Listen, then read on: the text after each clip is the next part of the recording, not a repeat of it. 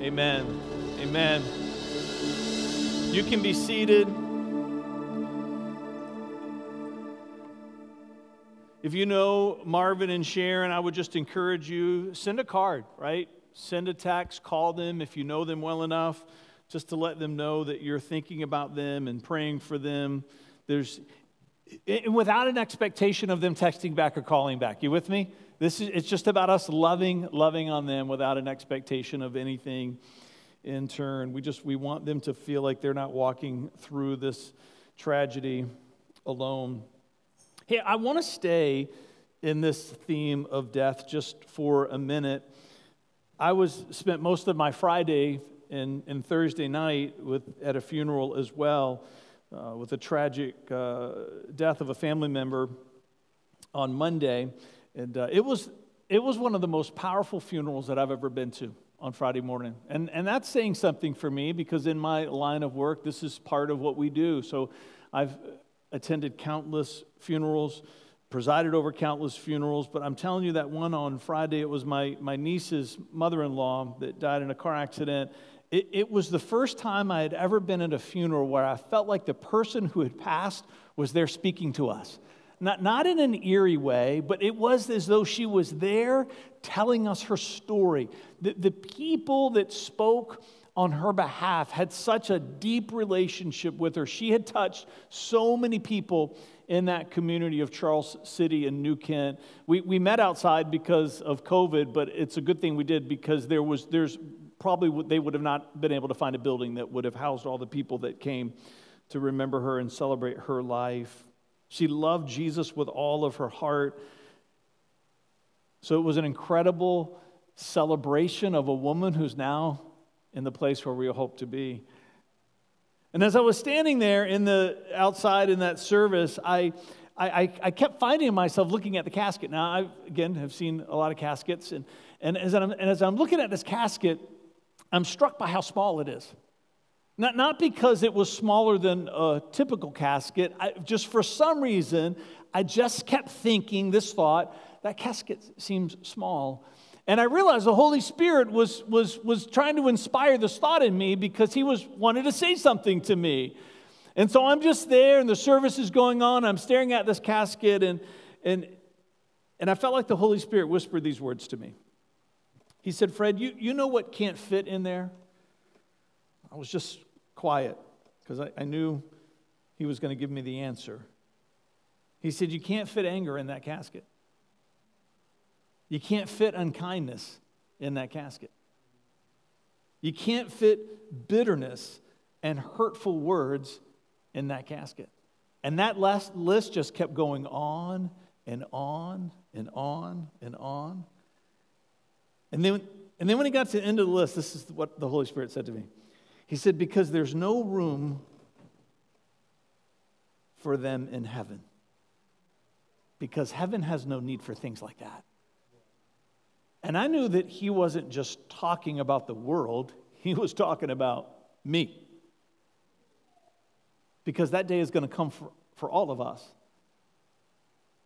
Just the conviction of my own heart as I begin to think back over my life, even some of my recent days. You tracking with me? What are some things that I've done, things that I've said, attitudes that I've had that would not fit in that box, that I'm one day going to be in myself? And if that wasn't enough, then he asked me another question. He said, "You know what else can't fit in there?" And now I'm nervous, right? Because I'm like, okay, I'm feeling convicted enough.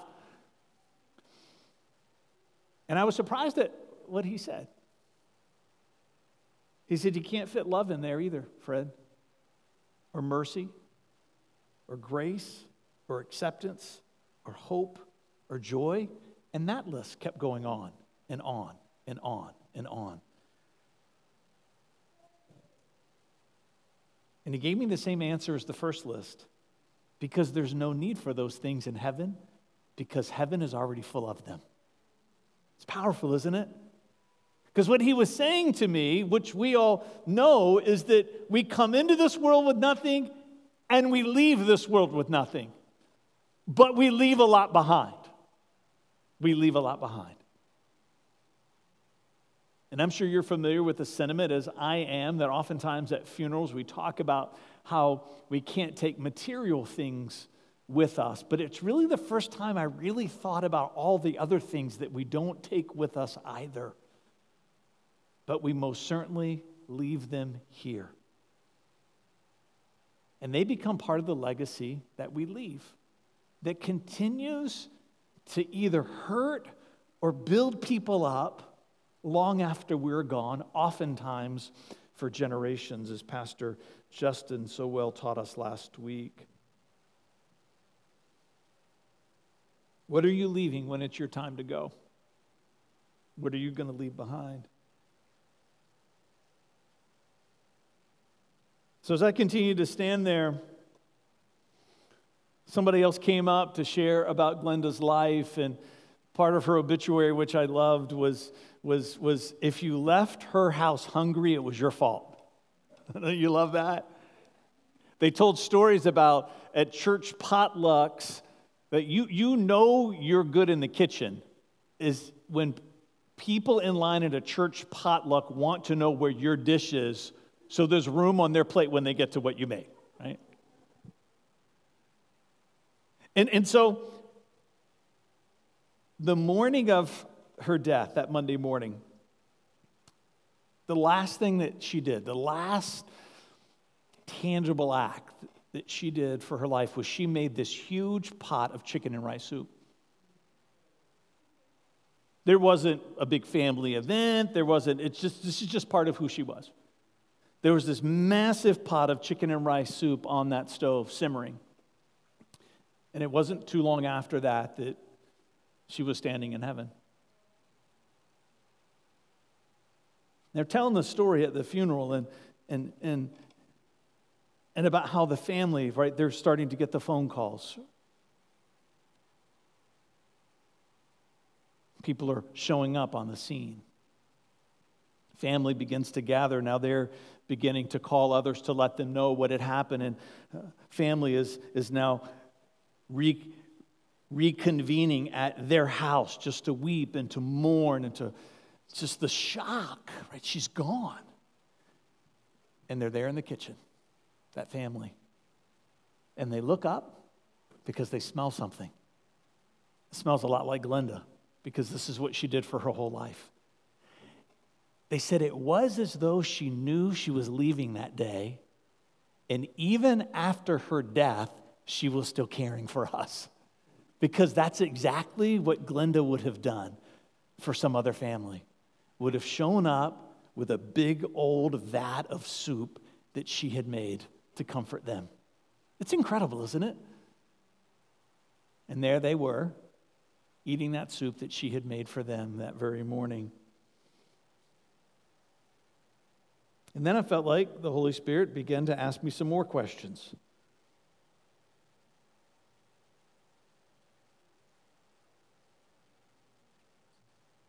And it was a lot like the conversation before about the casket. And he said, Fred, what's in your soup that you're making? What's in your soup? And I know exactly what he meant when I think about those two lists. Now, I was going to say I don't do a lot of cooking, but that would be a lie. I don't do any cooking. I'm a straight consumer in my household. But I know enough about cooking to know this. Once an ingredient goes into that pot, you can't take it back out. Once it goes in, what it is, regardless of the portion, it can't be undone. It cannot be undone. And I also know this, that the smallest of ingredients that are left out, the smallest of ingredients, even the smallest of portions, will inevitably leave that soup's flavor woefully lacking. So, Father, before we dig into this message with the time that we have remaining, God, I've had such a sense ever since Friday that you wanted to challenge us today those that are in this room, those that are watching on the live stream at home, people that might even be watching this months or years from now, that you wanted to get our attention because you want us to understand what's at stake. You've given us one life to live, one time span that belongs to us that you've already determined. And long after we are gone from this place, our life is going to reverberate through others. Things that we said, how we treated them, the attitude of our hearts. So I pray, I know it is for me, and I pray it is for others, that this is going to be a turning point for us, that we're going to wake up every day realizing that we are standing in front of a stove and we are creating a dish that is supposed to nourish the people around us. And may we just stop putting stuff in there that doesn't belong. And may we stop being so stingy with the ingredients that you desire. And may the legacy of our lives nourish people for generations to come. And Jesus, it's in your name we pray. Come on, and everybody said together. Amen.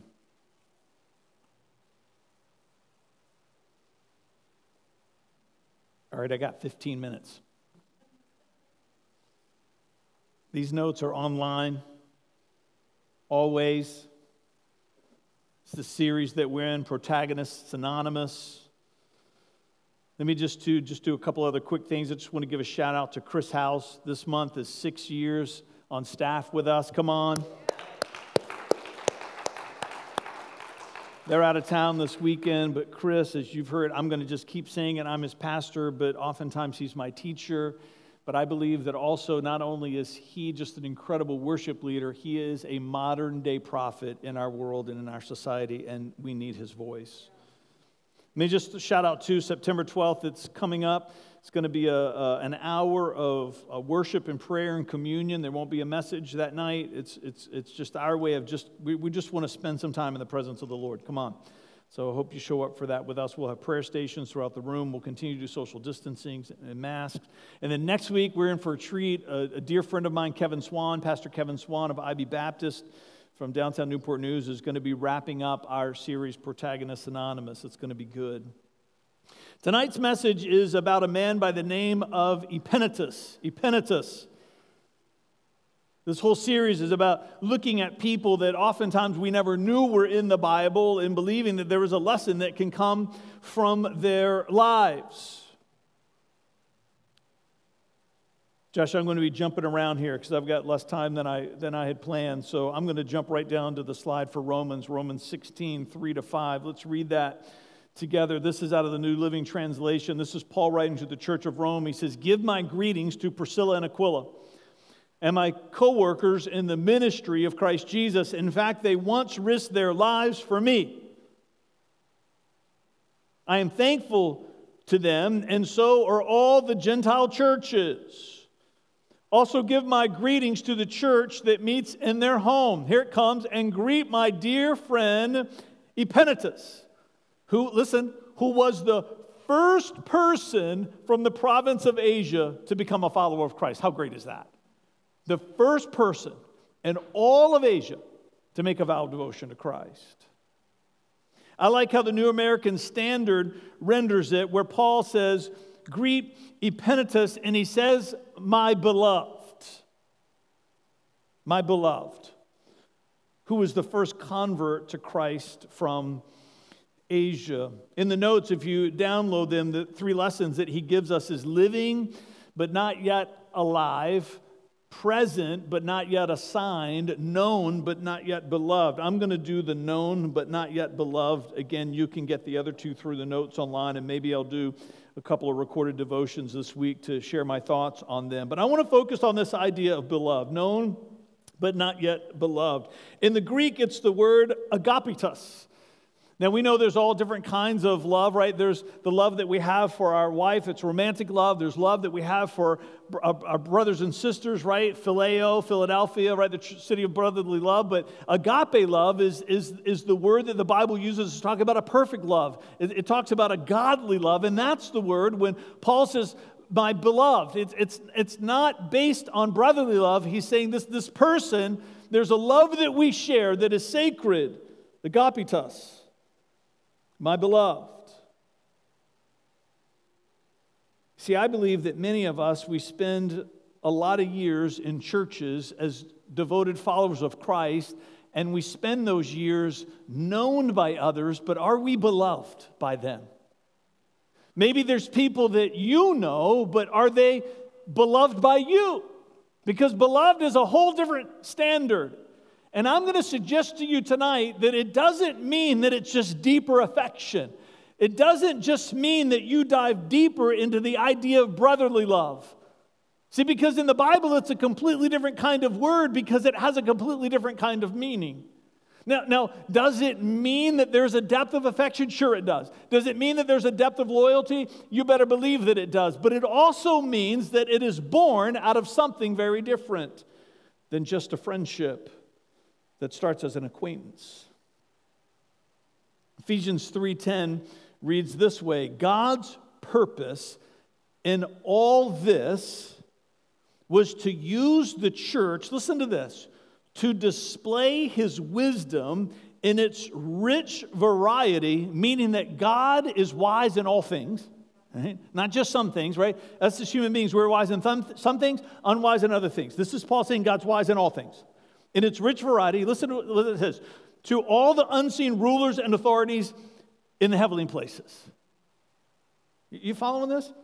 God's purpose in all this was to use the church to display his wisdom. So God wants to use the church to display his wisdom to who? To the world? Sure, but that's not what Paul's talking about here. To the unseen rulers and authority in heavenly places. What God wants to use the church to teach the heavens about his wisdom. You got to be kidding me. We're important. Come on. 1 Peter 1:12, B, the last part of 1 Peter 1:12. It is also wonderful that even the angels are eagerly watching these things happen. Stop it. See, I believe where beloved is born out of is a depth of friendship that finds its context in an eternal purpose. Now, you can have close friends. You can have deep friends. But once those friendships come under the banner of a sacred eternal purpose, you can go from known to beloved. Now, we know that there's all kinds of sacred purpose that's attached to the church. We teach about it all the time. For the sake of time, we're not diving into all of those things tonight. I just wanted to add one to the list I think that is often overlooked. It's kind of in keeping with the theme of this series.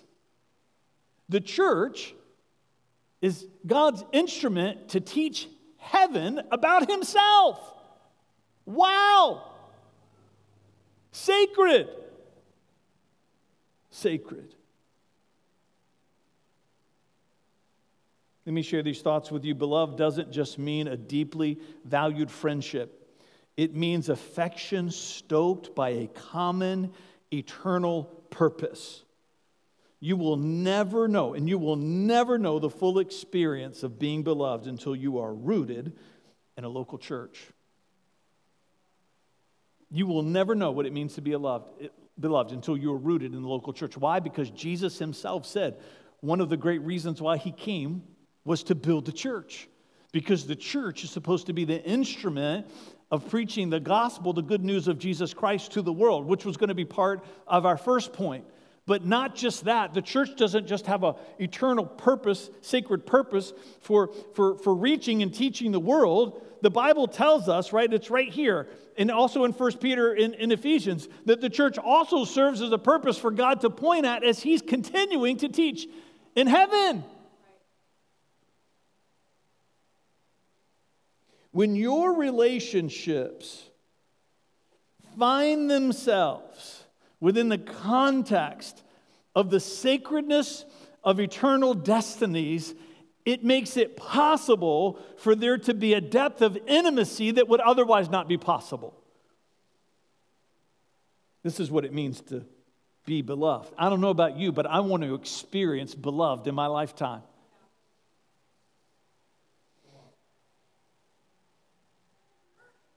There you go. Teach that child how to respond. Raise them up right. Raise them up right. Ephesians 4, 1 through 3. Therefore, this is Paul, I, a prisoner for serving the Lord. He's not just talking about it in a metaphorical sense, although he does often, but he's literally in prison when he's writing this letter. Therefore, I, a prisoner for serving the Lord, beg you to lead a life worthy of your calling. For you have been called by God. Always be humble and gentle. He's giving us some super ingredients right here, church. Always be humble and gentle. Be patient with each other, making allowance for each other's faults because of your love. Make every effort to keep yourself united in spirit, binding yourselves together in peace. Binding here is not talking about bond as in adhesion. He's using binding here as a play on words to being in prison, because if you know anything about prison is that you're not free to do what you want to do. And Paul's saying that same sentiment should be attached to your relationship in the local church. You're not free to just do what you want to do. You should always be doing what's in the best interest of other people. And you should be bound and imprisoned to that virtue and to that value. Make every effort, he says. Have you ever noticed, though, before he talks about the relationship, he talks about the purpose. Therefore, I, a prisoner for serving the Lord, beg you to lead a life worthy of your calling. For you have been called by God. Why? Because Paul understands this principle of being beloved. He can't talk to them about depth of relationship until he reminds them that that relationship has to find its context in an eternal purpose. He's saying, give yourself to the calling of God on your life, and then you're going to be able to experience a depth of intimacy that you never thought was even possible. Let me just give you 4 words that help define for us what it means to be rooted in the church. Again, I'm giving these references to you so that you can, if you so desire, can look them up and read them for yourself. The first one is this: devoted. Are you devoted? Not first to the people, listen to me, but are you devoted to the vision? Because if you're not devoted to the vision of the house, then you're never going to experience true devotion to the people of the house. And people get that backwards. That's why sometimes people find themselves in churches where they're not supposed to be in. They go to churches because they want to connect relationally, but you got to connect first to the vision before those relationships can be what God intended them to be. For us, we talk about vision through 3 words. We talk about a message, heaven now, heaven forever. We talk about a moment, your family from the first hello, and then we talk about a mission. To build a church Jesus envisioned to love the world he died to save. If those thoughts are new for you, they're on our website. You should spend some time reading about them. Talk about things that we value here at this church. Those E words that are important to us about encounter, embrace, and engage. Leading the 757 into his presence with his family for his missions. That's not just clever marketing. We're trying to help you understand what we're about here at the City Life Church. So you got to get devoted to what the church is about before you can be devoted to the people that are doing it. Because we believe in this principle of beloved. Let those relationships come under the context of a calling. And you know what the true test of how devoted you are? It's disagreement. Oh, you know it is. Because as you're strolling along in life in church and you bump up against your first disagreement, and if you haven't yet, it's just waiting for you, just so you know, because we're all people here just like you. Disagreements are the best things because it tests the mettle of your devotion, both to the vision of the house and the people of the house. You got to be devoted. You got to be active. Listen, you have to be active. You don't have to be active right away because it takes time to figure out if this is the place where God's called you to be. But if this is the place that God has called you to be, being a part of a local church, especially in a biblical sense, and if you're going to be rooted there, if you're chasing after beloved like I am, you got to be active. You got to look into your life and say, who has God made me to be? We love the book by Eric Rees, Shape, Spiritual Gifts, Heart's Desire, Natural Abilities, Personality, Life Experiences, Function Follows Form. Check out that book if you've never read it before. Figure out who God's made you to be so you can figure out what you're supposed to be doing and then get busy. Do something. Be active. Be active. You got to be invested, devoted, active, and invested. I'm going to borrow David's word that he made up in the wrap-up, sostrus.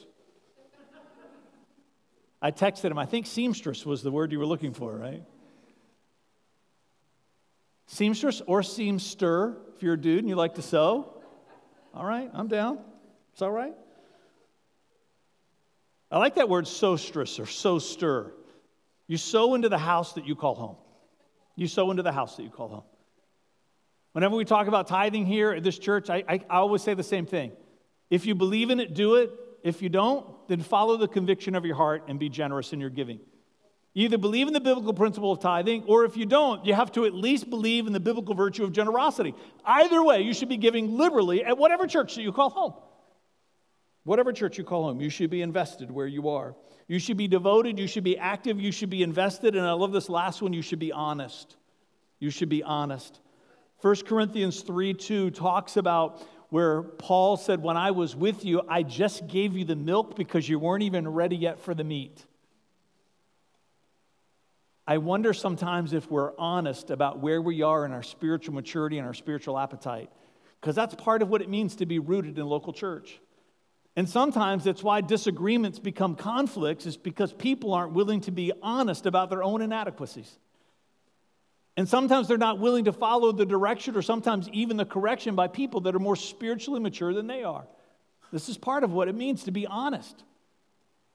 To be humble and self-aware of our own inadequacies, and I'm including myself in that. If you do not have people in your life who you trust to correct you, to say no to you, even when you don't think that you're wrong and even when you don't want to hear it, then you're not being honest with yourself, the community that you're part of. I don't know about you, but I don't want to just be known in this life. I want to be beloved, and I want to be a source of beloving other people. And the Bible tells us that we can have that in this life. When we root ourselves into the local church and bring those relationships under the banner of an eternal purpose and a sacred calling, there's a depth and a meaningfulness of relationship that we can find. And in those relationships, they begin to help us grow. They begin to help us see parts of ourselves that need to change so that the soup, that we're cooking on the stove of our life, that other people are feeding on, it's going to be full of all the things that are supposed to be in there and void of everything that's not. Stand with me tonight.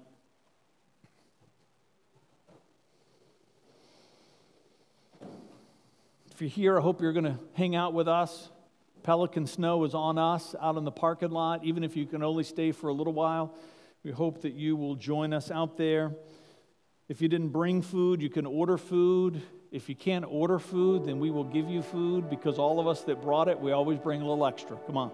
Don't be shy. Don't be shy. If you're watching online and you're close, you come on out. You can sneak right into the line for Pelican Snow. We won't judge you. No, seriously, if you're close and you want to come, you come. You join us. You join us. Father, we thank you for how you made this world. We thank you for how you made this world. And we know by your design, this human experience is about living and it's also about dying. Because dying can become living in its own way. It doesn't have to be the end of everything. It can be the beginning of all things, of eternity with you. So if you're here tonight and as you look back onto the story of your life, if you've never made a vow of devotion to Christ, you make it today. You make it today. Just where you are, just find the words that sound like this. Jesus, I believe that you died for me. I believe that you rose from the dead, and I believe that you're coming again. And on this day, I make a vow of devotion to you, to live for you for the rest of my days. Fill me with your Holy Spirit. And I celebrate today that I am born into the family of God. In Jesus' name. Come on. And everybody said together, amen. We'll see you outside.